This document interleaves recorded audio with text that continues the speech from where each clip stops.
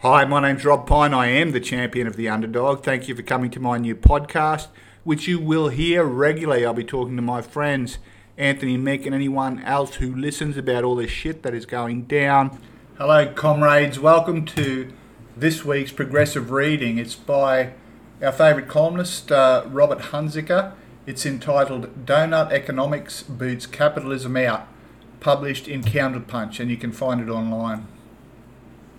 The rapid rise of COVID-19 has spawned a renaissance in socio-economic thinking about the best way to face the future, as mayors of cities throughout the world search for answers in the face of declining revenues while society demands more urgent help. Eureka! Amsterdam, the Venice of the North, discovers donut economics. With a click of the fingers, it abandons the major tenets of the neoliberal brand of capitalism's insatiable thirst for growth to infinity at any and all costs. This city, where capitalism spawned via the Dutch East India Company first issuing shares in 1602, has turned agnostic on 400 years of embedded capitalism. In the face of a virus that has turned the world to a state of reflection on how to best cope, new ideas bring new hope. After all, the virus has exposed the utter fragility, vast inequality, and incongruity of the engulfing neoliberal machine as conceived under the auspices of Reaganism, Thatcherism over 4 decades ago. Nowadays, its results are aptly summed up by the universally accepted epitaph, the 1%. Meanwhile, COVID-19 has exposed the radical cockeyed dynamics of infinite growth at any and all costs, with profits of billions and even trillions atop a lopsided pyramids of a sick and a hungry forlorn bourgeoisie, analogous to late 18th century France, when thousands of aristocrats holding on to their heads, fled the streets of Paris. Suddenly, out of the blue, donut economics to the rescue, as it levels the playing field, dismantling the wobbly pyramid of growth at any and all costs in favour of learning how to thrive, rather than grow and grow and grow a lot more until ecosystems that support life crumble.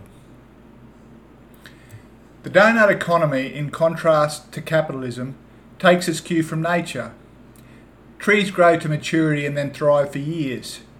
Trees do not grow to the top of the sky. Similarly, donut economics respects the ecological ceiling by focusing on a reduction of ecological overshoot. It's a new pathway to a better way of life that blends with nature.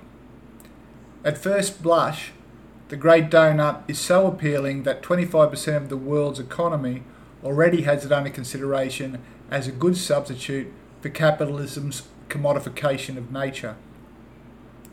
Today, in central Amsterdam, a shopper at a local grocery will find new price tags on potatoes, including 6 cents extra per kilo for the carbon footprint, 5 cents extra for the toil farming takes on the ecosystem, and 4 cents extra to ensure fair pay for workers.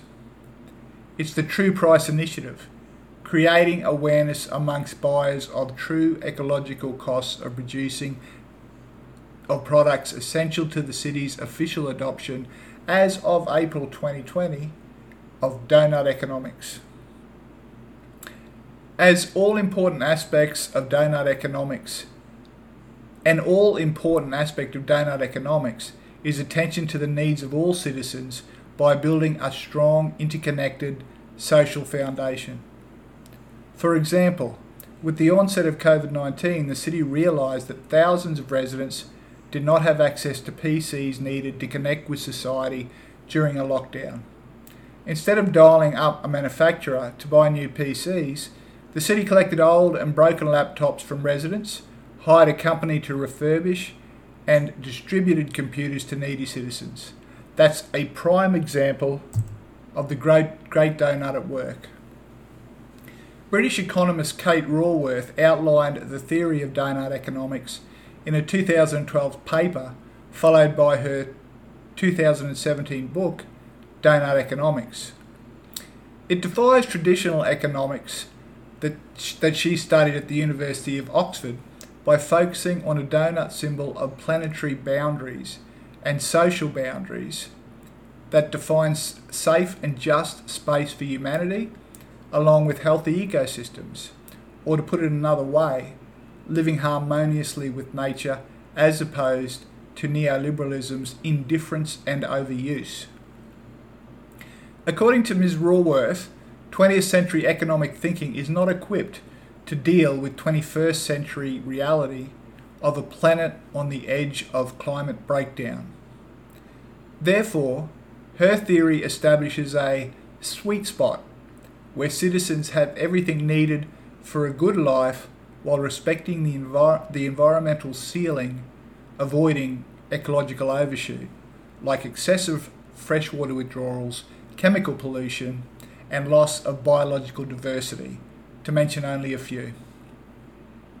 The donut economy is displayed in a visual circular schematic with a green inner circle which represents regenerative and distributive economy that is a safe and just space for humanity, surrounding a list of items that, when in shortfall, need to enter the Green Donut's social foundation, like housing, energy, water, health, income and work, etc. At the outer edge of the donut, an ecological ceiling lists ecological overshoots that threaten the social fabric. As the world turns, with today's universality of entrenched capitalism, people in rich countries are living in an ecological overshoot, while people in poor countries fall below the social foundation. Thus, both rich and poor are living outside the regenerative and distributive economy found in the green inner circle of the Great Donut. Amsterdam is working to bring its 872,000 residents into the sweet spot for a good quality of life without putting pressure on the planet beyond nature's normal rate of sustainability. It's the Amsterdam Donut Coalition, as established by 400 locals and orgs within an intertwined network that runs programs at grassroots levels. Thus, the economy sprouts up from ground level rather than dictated from above in lofty boardrooms. Of more than passing interest, donut economics is spreading throughout the world. Copenhagen City Council is following in Amsterdam's footsteps. Brussels is following, and Dunedin in New Zealand, as well as Nanaimo, British Columbia, and Portland, Oregon, preparing to roll out their versions of the donut economy. Austin, Texas, has a Great Donut under consideration.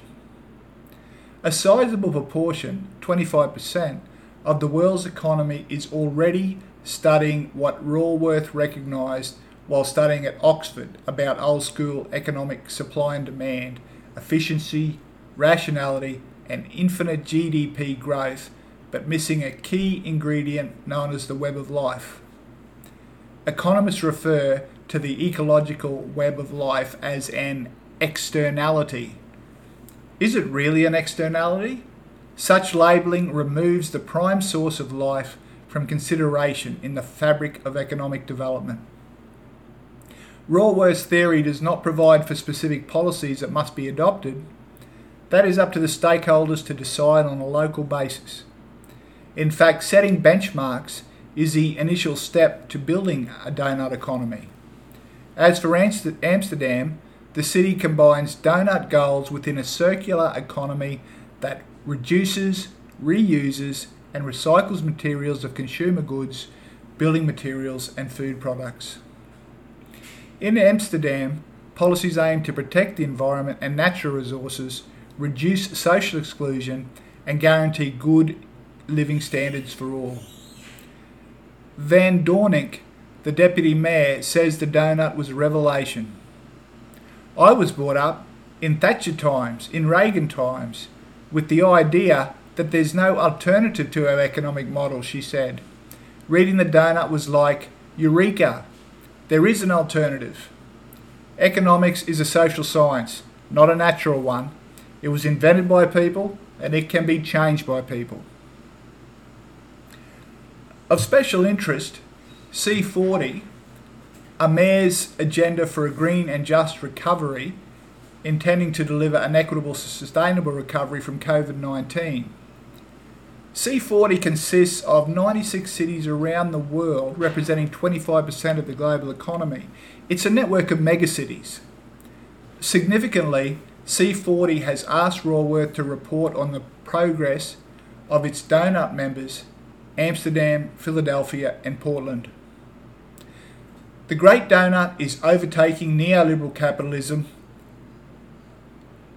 The Great Donut overtaking neoliberal capitalism is much more than a simple story. It's working. It's brilliant. Yet, the designation donut has a peculiar ring that foretells a name change. But maybe not. It's kind of cute. Robert Hunziker lives in Los Angeles and you can see his work on Counterpunch, and of course you can find him on the World Wide Web, I'm sure. And let's hope that the Great Donut comes to a city near you sometime soon. Okay, comrades, I hope you're all well, and I hope you enjoyed that one. And I look forward to the next podcast in a few days. Thank you, and bye for now.